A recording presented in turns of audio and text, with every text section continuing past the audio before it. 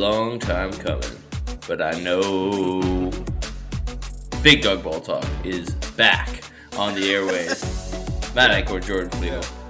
Big Dog Ball Talk, if you didn't know, the number one place for your basketball takes that make you quake. Jordan, we took a little bit of a hiatus over the holidays. Merry Christmas, Happy Hanukkah, Crazy Kwanzaa to all of you, that celebrate the festive season when things are dark, everything's closing, and you have to see your relatives. It's always a bittersweet time for some. But Jordan, we had we and you had another mini reunion. I moved out of the city to try to get away from you. Again, we've crossed paths. This time again, our producer Alex, his band, rocking, tearing down the house in our hometown of beautiful, sunny Owen Sound, Ontario. It was a great night, crazy. It really was like a little mini high school reunion, Jordan. A lot of people coming up to us. Hey, you guys got a podcast now, don't you? Yeah, that's pretty good. Yes, welcome. Welcome. I'm assuming we have a bunch of new listeners. Yes, Thanks for tuning in. All you people who are saying that you listen, this better be you right now. You don't follow us at Big Dog Ball Talk, but I'll turn the other cheek. Yeah, what the fuck? Yeah, I talked to multiple people. Yep. Follow us now. Yeah, we put out good shit when we do. The odd time. But but it was good. It was fun. Matt, good to see you. Obviously, Alex rocked the house as usual. But yeah, I mean, it was as you say, like a high school reunion. A lot of people we hadn't seen in forever, and but it was good to be back in the hometown. My mother was also there, so that sort of completed the Owen Sound trifecta. So that was fun. Well, Jordan, I mean, this was a great holiday season for me. Lots of rest, lots of recoup, lots of regroup, and I feel better than ever. To be here back on the waves. I mean, what was your favorite present, man? What was your favorite gift that you received over the holiday season? Oh, I'll tell you, Matt. Oh shit! I know you know all about this. I got a fucking air fryer. Oh boy! I've been using that thing. Rev up those fryers. Here we go. Every damn day. I know you have one. I mean, as someone, we don't even have room in my tiny apartment for a microwave, so this is like getting like double the thing because I can reheat shit easily now.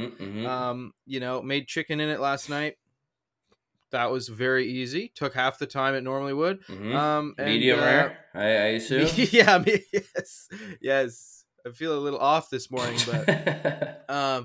but no. So air fryer is the main one that I got. Got money. Otherwise, my family's given up. I get money. They just give me money. You get money. Honestly, that's been true for like 10 years. I got gifts when I was like 6, and then they're like, you know what, you're too old for this shit, and I'm like, you know what, I am. And so, but yeah, the air fryer is the main one, Matt. What about you? Hey, man. Sir? Air fryer is good. I actually got another air fryer from my brother. Yeah, he didn't think we had one, but I mean, it's like a bigger version of the one that I've got. So I mean, maybe I'll start making I'll have a guest air fryer. So when people come over, they can put it in the guest room. Yeah, hey, if you just at least fire that bad boy up if you feel the need in the middle of the night. There's some matzo sticks. Yeah. It's really it's up to you. No, the air fryer's up there. It was good. Nice. I think one of the better ones, man. And I know you've have some experience with these as well. I've got a new projector screen. Ooh. Oh yeah. Yeah, man. I'm gonna be using that. Gonna try using that as my fill-in screen for the minted man cave downstairs, my new place. So I think it's gonna be nice, man. I think it's everything's looking up Eichhorn right now. Love it. But unfortunately, Jordan, nothing is looking up for the Detroit Pistons. 28 straight losses. We told you we'd be back just to fucking shit on you guys, just to dunk on that poverty franchise. The Detroit Pistons, Detroit basketball is dead. 28 straight losses, sets the record for the most consecutive losses by any NBA team in all of history.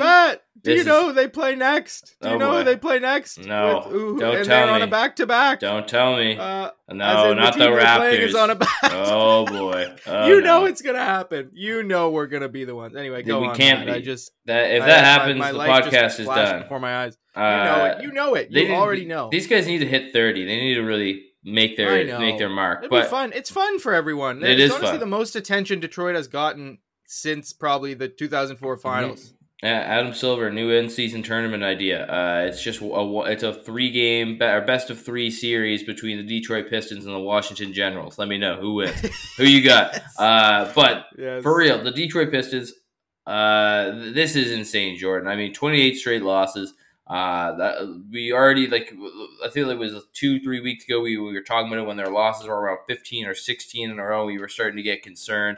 Obviously, the Spurs have been horrible as well. The Wizards, not too much better than both of them, but still a little bit more mediocre than just bad. This one, Jordan, I mean, what have you seen in this that's made you kind of go holy shit, this might be the worst basketball team of all time? Because when I see the on-court product and when I look at the roster and everything, even last night, they went to overtime with the best team in the league, the Boston Celtics. They weren't able to pull it out, obviously, in the end. But, I mean, this team, I don't feel is as bad as their record is, even with all of the horrible shit that's going on. I think at the end of the day, this one really just poorly reflects. I guess I should make the scapegoat out to be Monty Williams. I know we talked about it last time, but this is a guy who was brought in to try and build a winning culture. They're worse than they were last season. So yes. I'm a little bit confused as to how the direction and trajectory of this team has just turned and gone, taken a nosedive this season. Because as far as I can see, the game plan is not horrible, but none of these guys look like they all look like they're going through the motions. Jaden Ivey came out a little bit fiery to start the game, but other than that, man, I really don't think that I don't know who they can beat. Well, the Raptors is who they're going to beat, Matt. I'm calling it right now. No, don't bring this evil into our lives.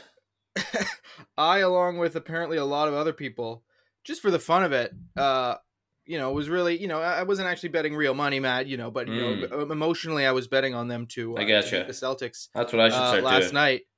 And they were up 20 at halftime. It looked like it was going to happen, and it looked like a very predictable, or at least semi-predictable way for this to end, where it's like, okay, Detroit, now we have this, so we're officially at 27 games, the longest winning streak of all time. Losing streak. Don't give them credit for that, man.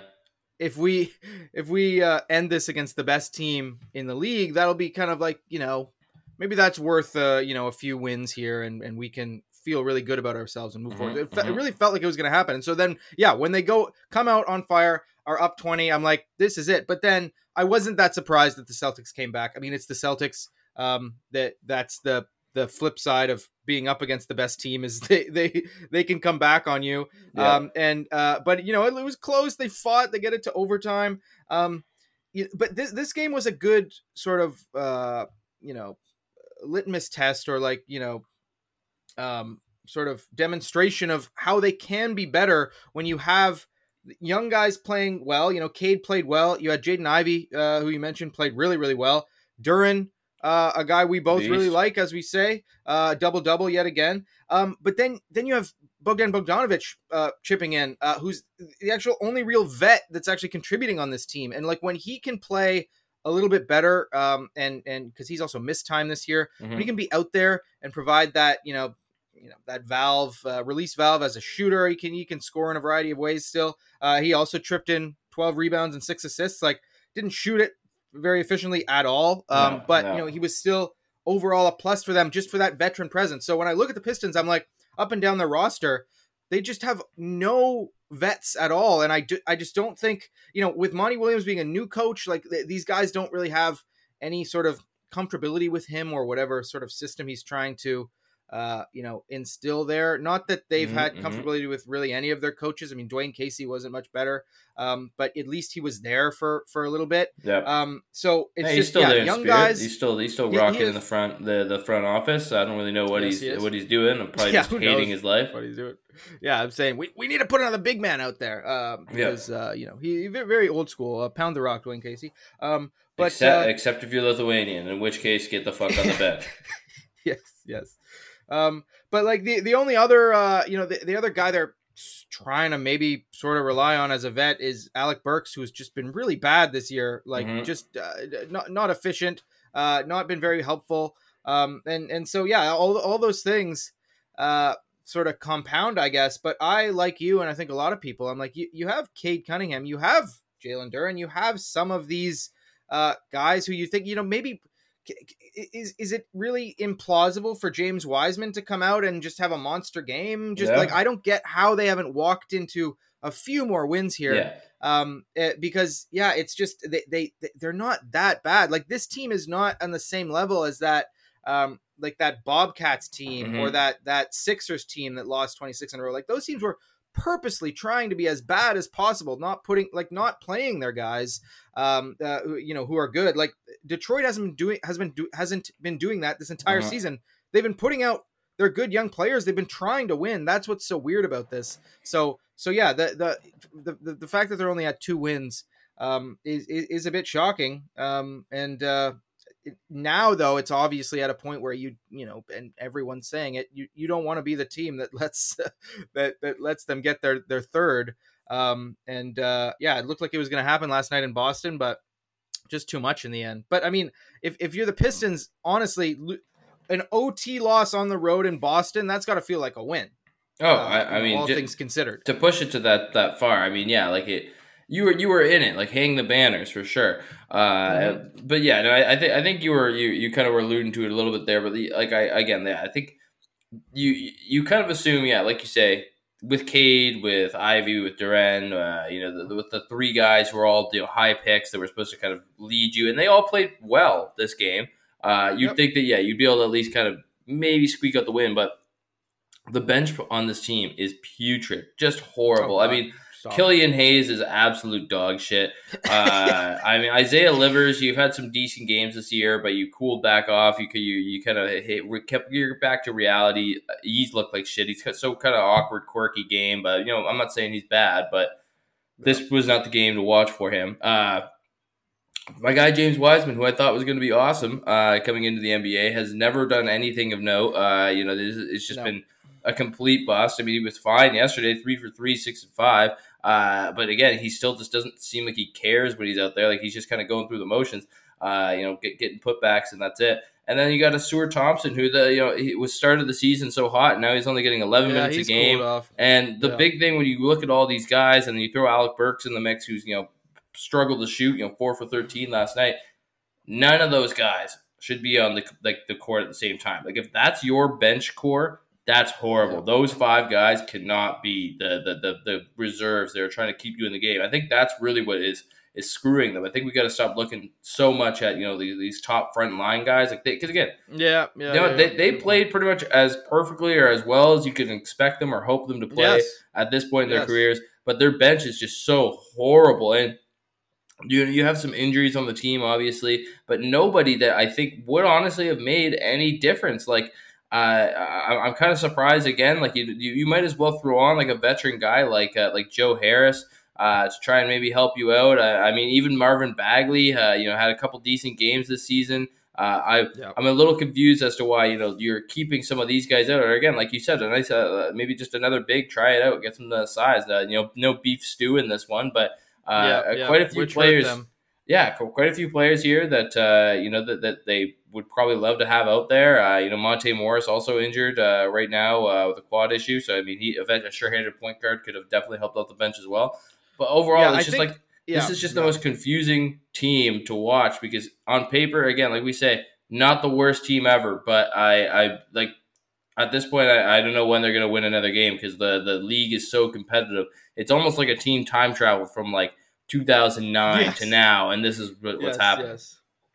And I was gonna bring up both Beef Stew and Monte Morris. Two of their most important guys, honestly, whether you're starting them or they're coming off the bench, that they missed in last night's game, and Monte Morris they've missed for this extended period because even just to whether you start him in that starting lineup alongside Cade or you bring him off the bench.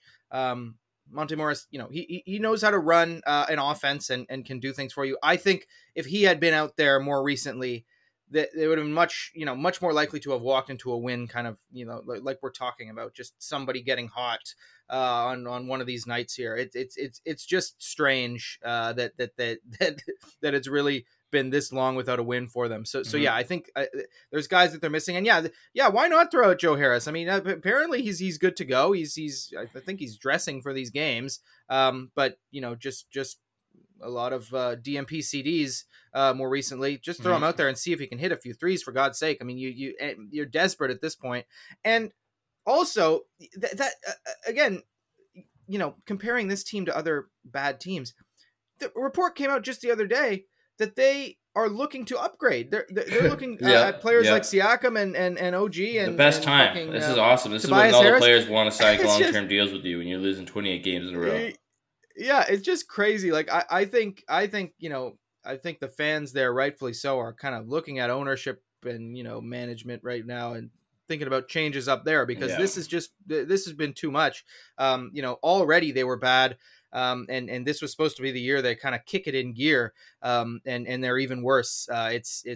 Something's just not right. Something doesn't quite smell right. It doesn't really add up. And the last thing I'll say about them, if they actually want to turn this around, is it's really not as much about the offense. I mean, because again, you just said all their starters last night did what you can expect them to do. You get, good scoring games from almost all of them. So again, you take the Celtics, best team in the league, 2 overtime. You kind of hang in there at the end, but you give up 128 points. Like if I'm Cade, if I'm Duran, any of these guys, any of these young guys, if I'm going to talk to them or give them a piece of advice, lock in on the defensive end. I don't really care what you're doing. You guys are 26th in defense right now. Honestly, a little bit better than you probably should be, but still awful. If you want to win, you've got to also stop the other team from scoring, for God's sake. So it's not just about your numbers, and everyone's putting up Cade's amazing stats in these last few games. They're like, can't believe they're not winning, even though he's playing so well. You're gonna have to, as a young team, lock in defensively if you want to get any wins, because that's the other thing about this competitive NBA. You can have a good offensive night if you're not going to stop someone else. There's every team in the league has firepower and is better than you offensively to come and outscore you, even the bad teams. So you've got to lock in defensively and a really good solid defensive effort where they keep a team under. I'll be nice, even like 105. That's the game they're going to win. Whenever they do that. Make it ugly. Not when they go off offensively, because they did as much as they could last night, and it still wasn't enough. So they got to tighten the screws defensively if they want to get a win here. Well, Monday's podcast, we're going to be high alert. If the Raptors somehow don't extend them to 29 losses in a row, it could be the end of us. I'm going to fucking freak out. Yeah, that would be embarrassing. But they look good. They made the Darko, you finally listened to us, man. You finally listened. The lineup changed. You look nice. The Wizards aren't really great, but I mean, they're better than the Pistons. Still. So in theory, we should be able to smoke them, but we'll see. Yep. To move on, though, talking about smoking the ops, smoking the haters, John Morant, Jawick back on the NBA court after serving his that lengthy suspension, and he comes back and he's gangbusters. I'll just read off the quick stats. In the 4 games since he's been back: 31-4-7, 36-11, 25-8, 34-6-8, all wins, no losses. John Morant. He's got double wins from the Pistons, and he's been playing for 3 days. Yeah, 4 wins. I believe that was even at the point that he came back for the Grizzlies. Like, he'd already gotten as many wins as they had without him in that time. Yes. The Grizzlies really were struggling there for a while. This is an interesting situation for them to be in. Getting their franchise player back. It kind of looked like he was gone for so long. People kind of forget that this is like and one of the best basketball players on the planet. Like we're talking an MVP candidate, generational guy. You look past all the off court bullshit that he's involved in. T Morant's out there, doing weird dances to the crowd courtside now. That clown show is its own thing, but you can't shit, and you can't doubt on the player that John Morant really is, because when he's on the court, he's one of the top 5 most watchable players. He's electric, flies through the air, does it all. And, I think that first game was really poetic against the Pelicans. They were down at half, double digits. They crawl their way back. And, of course, John Morant's the one who hits the buzzer beater to win the game. Insane performance from him. And Jordan, I mean, do you think it's a little too late right now in the Grizzlies season, or do you think there's a chance that John Morant can lead the Grizzlies back into the play-in mix? Because they're 10-20 right now. They're 5 games back of the 10-seeded Phoenix Suns. I mean, it's a long hill to climb, but I mean, if you're already 4-0 in games he's played in his return. They lost a big one to the Nuggets yesterday, but Ja was out with an illness. Do you think they could get back here, Jordan, and try and be competitive again this year? I think that they could. I've been thinking about this just in terms of how it could play out. Like, obviously, I think they can overtake Utah pretty swiftly here, because Utah doesn't have any real aspirations. This time next week they could be by them. Yeah, 100%. But then after that, it's kind of tough. I mean, none of those teams, then that would still be above Memphis in the standings, like, have any reason to fall off. Like, I don't foresee any of them becoming surprise sellers halfway through this season and saying, fuck it, we're going to be bad. Like, all of them want to be winning. And so that part's going to be tough, just because I don't doubt that Memphis can, quickly rack up wins here, but like a 5-game difference at this point of the season is still pretty big. But I don't know. I mean, Golden State, we all know how kind of wobbly they have been. We're going to get into it, but the team right above them in 10th, Phoenix, that's still a bit of a, the health is not guaranteed with that team, as we talked about in our last, or one of our last, one of our recent podcasts. Like, they are not, guaranteed to stay winning, at a high clip this year. So those two conveniently are right there for Memphis to kind of nip at their heels and kind of overtake. So I could see it happening, because again, like, they've looked so good when Ja's back in the lineup. Like, it's just everything they need. It's the one single thing that they just could not, replicate when he was out. Like, a superstar, a guy who demands that much attention, who can go downhill, bring energy. The guy fucking hops off his couch and is averaging 30. Meanwhile, we can't get Zion to be, fucking in shape to save his life. It's he got a new tattoo though, but it's off-centered. Yeah. I don't know Center if anyone else buddy. noted. Yeah, I don't know what the hell happened, if he squirmed or something or what happened, but I was like, I thought that there was something fucked up with me for a second when I saw it. And then there's a gorilla and the cross. I don't know. Zion, a questionable tattoo all around. Did Mariah Mills make you get that, Zion? I don't know. Maybe what wasn't there that show, Tat My Ex or something, or something? Yeah, like that? I think I know what you're talking about. Reality show where you go and you make a tattoo for your ex. I think that's probably what happened. He won't admit it, but maybe just move it over slightly, Zion. It's a lot of canvas. Expand it so that you don't have to. You know what I mean? You can fix it, because he was getting clowned on X. So fix that, Zion. But with Ja, it's like he's brought back the life to this team. He's like a fucking vaccine. It's like everything else makes sense now. Everyone can go down in the pecking order. Desmond Bane now can score 30 and have it be like an additive thing, whereas before it's like, oh, Desmond, you're gonna have to score 30 if we're even gonna win here. And the other night in one of their more recent games, they come back to beat the Pelicans again in overtime by 1. And I think it was that game, both Ja and Desmond had a bunch of points, plus 20 and 7 assists each, and that's just such a great thing to have in your backcourt now. Like, because when Ja was out, Desmond had to sort of assume those responsibilities of being more of a primary ball handler. Now he doesn't have to do it as much, but he still has those skills and kind of spread the ball around. And they can, with the attention those guys draw, the rest of the team is getting more open, kind of practice threes. They're all going to shoot better, I think. And Jaren Jackson can go back to just, being a defensive presence, chipping in where he can offensively. So everything just makes sense with this team now. They're it looks like they have that kind of swagger that they've had these last few years. Obviously, they don't have Steven Adams, still one of their most important guys. They're still not a perfect team. Yeah, they're still not a perfect team, and they're not as good as they have been, and they're not going to be this year.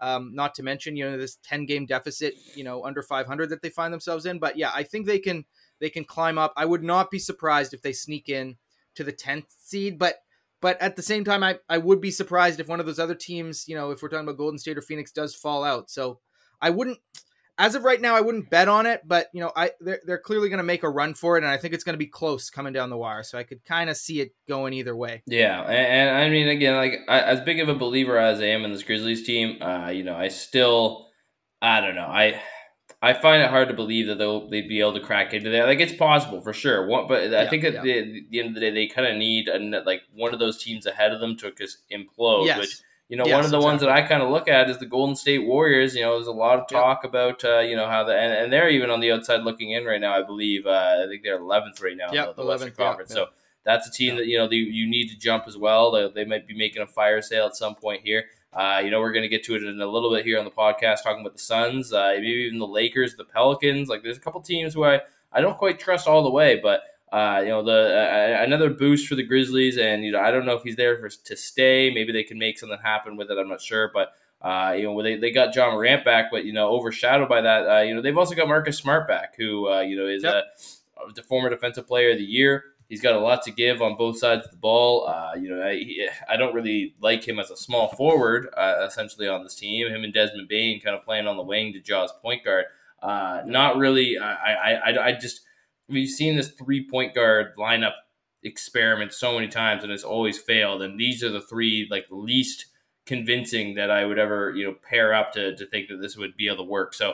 I think that maybe there's another move there. Maybe you move Marcus Smart. I don't really think you touch the Jaw or the Bane backcourt there combination. I think those two can really get something done together. But as far as the rest of the lineup goes, I think they need to do a little bit of tinkering, a little bit of allocating of some assets here. And I think it all kind of revolves around Marcus Smart. I know he was going for a premium, a high hay penny in the offseason. I don't know if he'll quite attract the same stock right now, but I would like to see them maybe make a move here, see if they can get them some kind of a bigger forward to throw in there, help out Jaren Jackson Jr., who's having a pretty rough season as it is. So interested to see what the Grizzlies decide to do here on out to kind of push their way through with John Morant. Yeah 100%. Yeah, I mean, they've always make fun of Dylan Brooks all you want, but he was their only big wing that they even had. Yes, he was an imperfect player, but they really miss him this year too. Yeah. And so now they're even thinner in that front line. Not at the very end of the front court. I mean, with a full healthy team, if you have Jaren Jackson Jr., Steven Adams, Brandon Clark.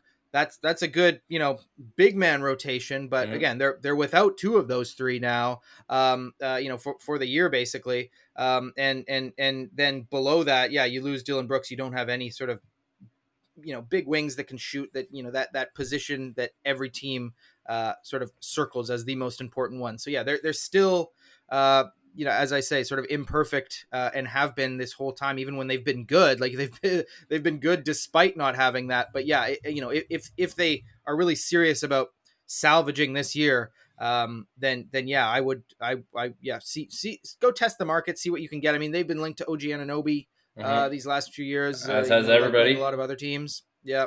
And they've also been without Luke Kennard recently for a lot of December. I think he's ready to come back, if not already back, and he will help them again as just somebody with size that can shoot it. But they need to upgrade there. But I just don't know. I don't know if this is necessarily the season to do it. You've got all these guys out, for an extended period of time. You're way below 500. I would say just take this season as a chance to just see where you get, see if you can make it in, to that final play-in spot with the team that you've got. But I wouldn't necessarily throw all my chips in on this year because it just feels like a weird time to do it. But we'll see. They might be desperate to win. So there's certainly a team that could make a move, but I don't know if I would do it now. But they'll be one of the more interesting teams to watch this entire way, because they're going to be going full out. John Morant, the rest of these guys, they're in their mind, they can win every game. Well, this illness that John Morant suffered came very funnily right after their media team posted the photo of him catching the oop, throwing it down, and then Yes. firing shots off into the 10th row. Yeah. That was John. I think you need to go back to the counseling, the therapy, whatever the hell they had you Yeah. in. Get help. Yeah, Get help, maybe young the man. skims aren't helping Adam. Try something else. But moving on. Man. We have to have a talk here, Jordan. It's about the little guys. We got to. Everybody always, looks looks past the little guy, looks out for the little guy, but they're never really respected. And Becky Hammon, nice nice guys finished guys. last. You don't need a nice guys, man. We're nice guys. We got to get two nice guys. But Becky Hammon, the former Spurs assistant coach, now current Las Vegas Aces head coach, came out and was talking about Jalen Brunson, and kind of funnily enough was singing his praises, but did mention with the caveat that she did not believe that he is going to be a that 1A guy, that guy who's going to lead a championship team. And that's just based on historical facts. Only a few guys have ever done it. The two that a lot of people circled, Steph Curry, Isaiah Thomas, the Big O, I think you could probably look at as well from way back. But even he was a bigger statured guy compared to those two especially. But it is a height-dominated game. I mean, that's why you don't see, us running around out there. Any other Bob Cousy-looking motherfuckers. The game is dominated by the bigs. No matter what way you want to spin it, no matter how much three-point shooting becomes a premium, the bigs, the size is always what matters. Jordan, I a lot of people were giving her flack. A lot of people were kind of trying to shit on her, saying that Brunson wasn't as good as she was making him out to be. I mean, I personally, man, when I heard these, I was like, this is, why are people even up in arms at all about this? This makes 110% sense to me. You cannot win with Jalen Brunson as your number one guy. Like, yeah, you could maybe get to the conference finals if you have a really good team, but like, he is not that guy yet. And maybe he probably never will be. This is an all-star level guy. Like there's nothing wrong with Jalen Brunson as a player whatsoever. One of the best guards in the NBA right now. But yeah, I mean, it's true. He's not that great defensively. You can pick on him. It's not like a guy like a LeBron James, a Kevin Durant, a Shaq, like these huge physical specimens that even though, let's say they have an off night here, at least that they can hold their own athletically, size. There's so many other ways you can impact a game if you have a guy of that size. Whereas if you're 6'2" and your jump shot's not falling and you can't really get your passes through, you're feeling the pressure, you pretty much become a complete liability out of there on the court at the NBA level. So I mean, when I heard her comments, I thought it was a no-brainer. But we know there's a lot of box score watchers, a lot of no ball knowers out there as well, and also a lot of people that probably just want to shit on her because she's a woman talking hoops. So I mean, I'm interested to get your take here, Jordan. Classic. How you feel Becky Hammon's comments weighed up? Do you think that there's some validity to what she's saying, or do you think that maybe she should take it back, rescind your comments, take it back, please. Resign. No, I'm with you. I mean, I don't see how they're that controversial or anything. I don't think she was. I think people, are trying to spin it that she's saying that he's just not good enough. But that's not. I think that's the opposite of what she's saying. I think she's saying he's very good, but there's only so far a guy like that can take you. Like you're saying, based on the historical precedent, it's and I've also heard other media members say that. I mean, Stephen A. Smith for years says, he's wary of, he calls them miniature guards, like small guys, just in terms of, how far they can take you as the best player on a team. Now, where I think it's kind of nuanced is that I think many times the point guards like Jalen Brunson are like the most important player on teams and really good teams and championship teams, but they're not like the best in terms of, who has the most scoring load, who has the most, responsibility to go out and hit, physically hit the big shot. Again, I always harken back to this, like the 2019 Raptors run. We all know Kawhi was the most important and sort of, best player on that team. But Kyle Lowry played like an invaluable role, especially in the finals. He had some rough series, before then, but overall he put together a really good, playoff run that entire year. And was just, they wouldn't have won without him, without a guy who can, do a variety of different things, not as that primary scorer, but, as that guy who can fucking take charges and set people up and run an offense and sort of think the game and, make play calls on the fly, all the things that he was able to do, hit timely shots himself. Like, all those things are important. But as a point guard, unless you are those big guys like Oscar or Magic or, point guards with a hell of a lot of size, it's just,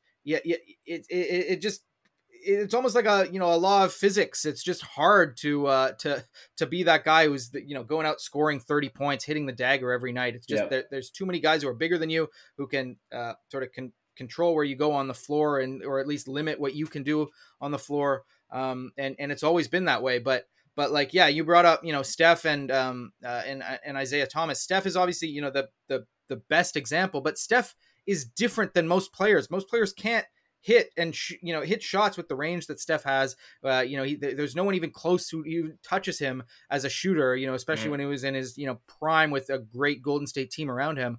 That's even then, sort of a different ring. Steph, Kevin Durant. Well, that's the thing. You look at him. Steph has 4 rings, but only 1 Finals MVP. That is because once you get to the highest level, and especially even into the finals, Steph kind of struggled. Like, he still had great games, but he was not at the level that he had been in previous playoff series or at the during the regular season. That Iguodala Finals MVP really didn't age well. It was already a little weird back then, but yes, it did happen. Yeah. Like, and there was, it wasn't that outrageous at the time. Should've gave it to Delly or LeBron. Yes, I know. But like, that again demonstrates that it's like when you have a really good, team that's, on the other side locked in defensively on you. If you are small, it's really hard to break free of that, no matter how good you are. And even in the case of Isaiah Thomas, they win back-to-back, championships, Detroit, in 89 and 90. Isaiah Thomas was undoubtedly the best player on both those teams, but he only got Finals MVP one year. Joe Dumars got it the other year because he's a little bit taller, can score, a little bit more, easily. And that's just the way it goes. So yeah, I don't think it was disrespectful. I don't think she's wrong. When I look at Jalen Brunson, I think he can be, again, kind of like the most important guy on a championship team, like the guy who runs the offense and who himself still scores a bunch, and kind of is in control of things. But he needs a guy who can, score 30 to his 25, who can be better than him on that side of the floor, just in terms of, the shots that they go and get, like a big wing or even a power forward, a big guy, whatever it may be. You really do, again, unless someone might eventually come around and change the mold here and be a small guard who proves us all wrong. But yeah, for now, I think Becky Hammon's right. It's that you just need size, especially today. I mean, the league's trending back towards size. It looked like size was kind of on the out and out or whatever, it wasn't going to matter as much. That didn't last very long. So yeah, I agree with Becky. I stand with her. Yeah, we stand with Becky. Pro Becky podcast. Becky, come coach the Raptors maybe in a couple of years. Please, there may be a vacancy. It'll be awesome. But no, I love you, Darko. Sorry, cap off the podcast. That was reactionary. Here. Darko, I'm still on your bandwagon. Dear, we're still in the feeling out process here. Yeah, okay. Darko. It's like when it's like trying to. If I don't have a daughter, so this is all imaginary. Not yet. But at least you're trying to date my daughter here. I'm not gonna just fucking be cool with it right away. You have to prove you got to prove yourself a little bit here, Darko. This is we're still in the feeling out process. So far you've made some mistakes. She's come home a little upset. I can tell. You got to do better, man. That's things are looking up. You bought her an iPad for Christmas. There we go. Moving on. Kevin Durant, once again frustrated. Yeah, like you said, off the air, his next part of his journey, he's already looking on. Oh my God, if this is true, Kevin Durant frustrated with the Phoenix Suns. We mentioned them a little bit earlier. There, 15-15, right in no man's land, the 10 seed in the Western Conference. This again. I feel like this is a hard to say, but I mean, we could have said it. We told you guys that this was going to be a problem when you loaded all 3 of your players kind of around the same positions, and then one of them has been out almost the entire year, and even when he played, has been mediocre. Then you got a shitty bench and not really any future, nothing to look forward to. And I'm looking at this. The Suns would be better if they just never made any moves. Like maybe you could have fired Monty Williams and moved on from that whole scene. But this team would be better still if it was the Chris Paul, Devin Booker, DeAndre Ayton core. You could have had way more depth on that bench. Those guys had already proven that they can win together. I mean, Devin Booker's only getting better and better. And we kind of said when they got Kevin Durant that this could potentially hurt his growth. I don't think it has. I think Booker's been insane. Like we talked about that. Who's the big dog between Book and KD? But obviously, this just isn't really working to the extent. Like Nurkic has been okay. Eric Gordon has played way above his pay grade. Filling in for Bradley Beal. Even Grayson Allen's trying to help out when he can. But this team, the reason KD's frustrated is because you can see the writing on the wall. This is just like what happened when they played the Celtics when he was in Brooklyn. Like they are outmatched. There's no way that they could compete with like the top teams in the NBA right now. Like maybe there's a couple you could take to a deep series if you and D-Book play super well, similar to how the Nuggets series went last year. But they just don't have the pieces right now. They don't have the depth. They don't have the mental fortitude. They don't have the togetherness, the cohesiveness. This whole team just seems like they're going through the motions, playing it out. And I'm worried about the Suns right now, Jordan. This 3-7 in their last 10. I don't really know. I think the finger maybe is more pointed to the management for how badly this roster was constructed. But the fan base of the NBA, they're looking for blood, and right now Kevin Durant, he's running for high water. Yeah, I mean, of all the times where it's been like, okay, really, Kevin Durant, like you're going to jump ship again, all these things. I kind of get it with this one. I mean, the moves that have been made, as you say, just don't make any sense to me. Like all these, the entire gutting of their championship team has just I haven't liked almost any of them. Obviously, to go get Kevin Durant, fine, you have to give up a lot.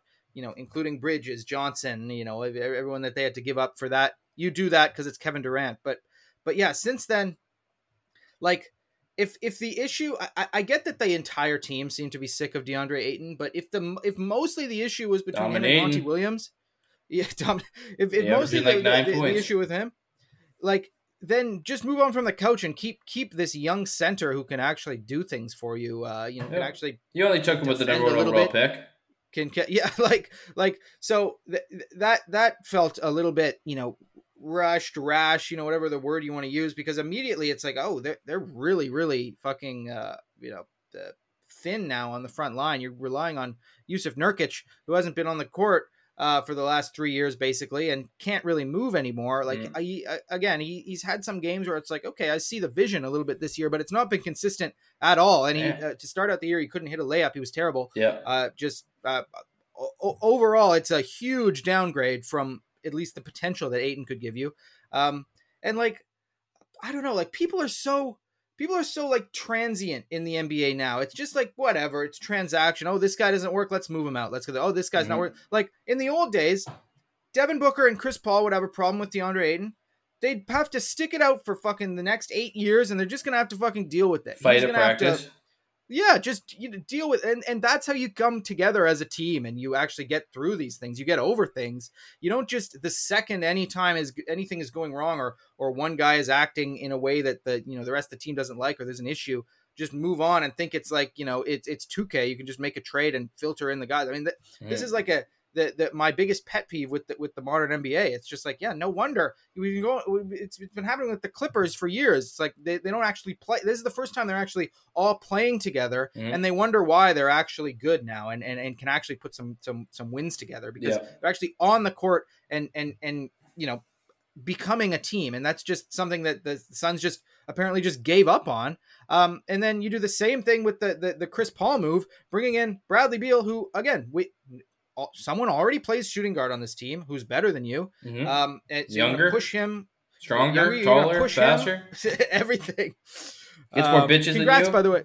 Congrats, by the way, of this guy we're talking about, Devin Booker. He got a sister. Congratulating, his dad, Luca, the other day on having a daughter. So anyway, congrats on that. It's a nice little family dynamic there. But you bring in Bradley Beal.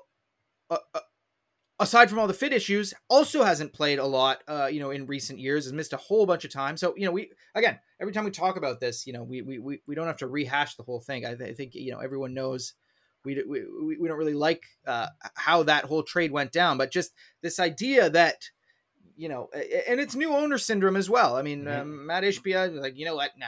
Yeah.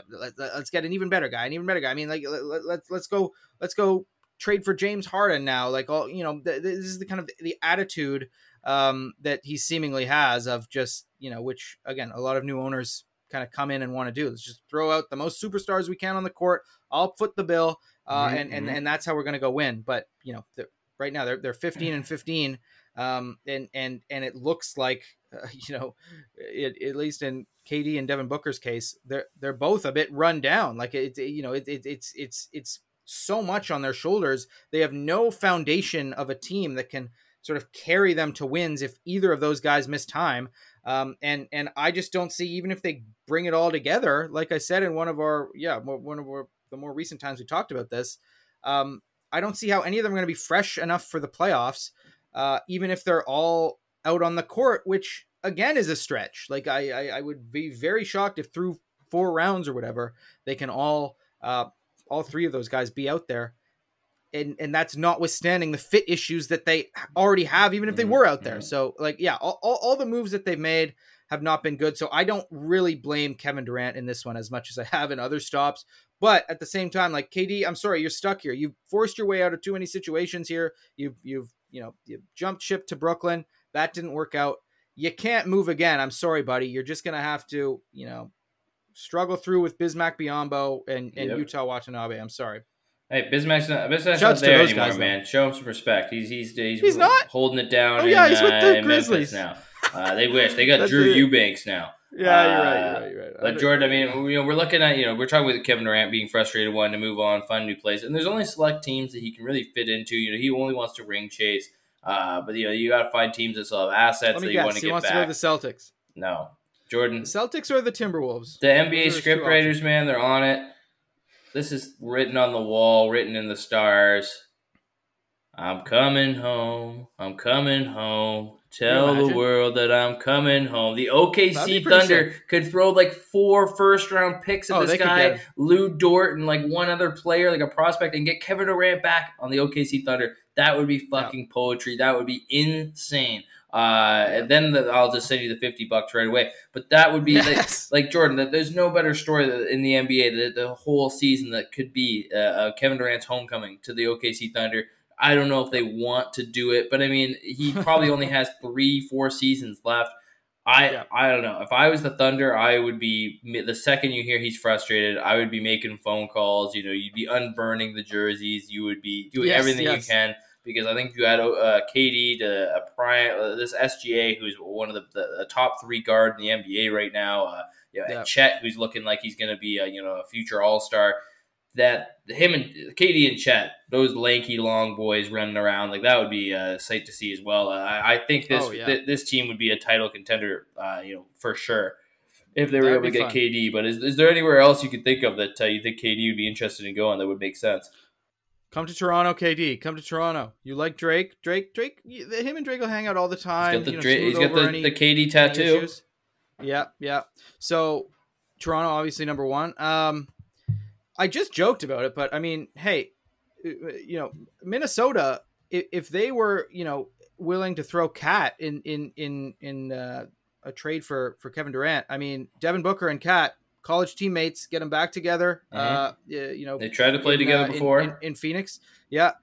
You'd have to, I'm not sure where those 2 salaries are at. I'd have to look at it, but they're probably pretty comparable. I think Cat's is like close to like $40 million or something fucking crazy. Yeah. So, it wouldn't be too hard to make it work. And KD, obviously, when he chooses to jump ship, he wants to go to, the best team in either conference. We know this. I don't think that's a very realistic one. Obviously, I'm being a little bit, sarcastic, but if it were to happen, if they were down, what an interesting team that would be on Minnesota. If you have, just swap out, Cat for KD basically with Gobert next to him, the shooting and offensive firepower that team would have would just be insane. And still, they wouldn't sacrifice, I don't think, any of their defensive capabilities. So maybe Minnesota. Outside of that, I mean,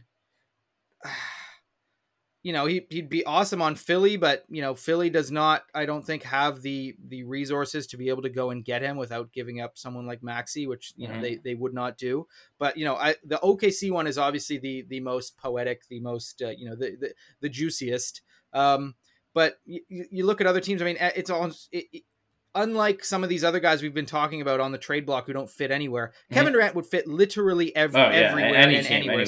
So any of these teams would get it. It's just who would be willing to, give up enough that Phoenix would be like, okay, I'll take this.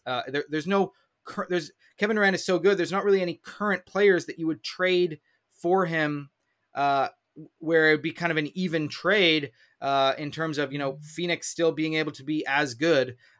So it would only be if Phoenix was like, all right, let's just put our eyes towards the future here, just get as many picks and young players as we can. So that would be OKC. That would be an interesting way. But I think Phoenix would ultimately, if this is going to happen, I think Kevin Durant would have to, formally request a trade after Phoenix really keeps being bad.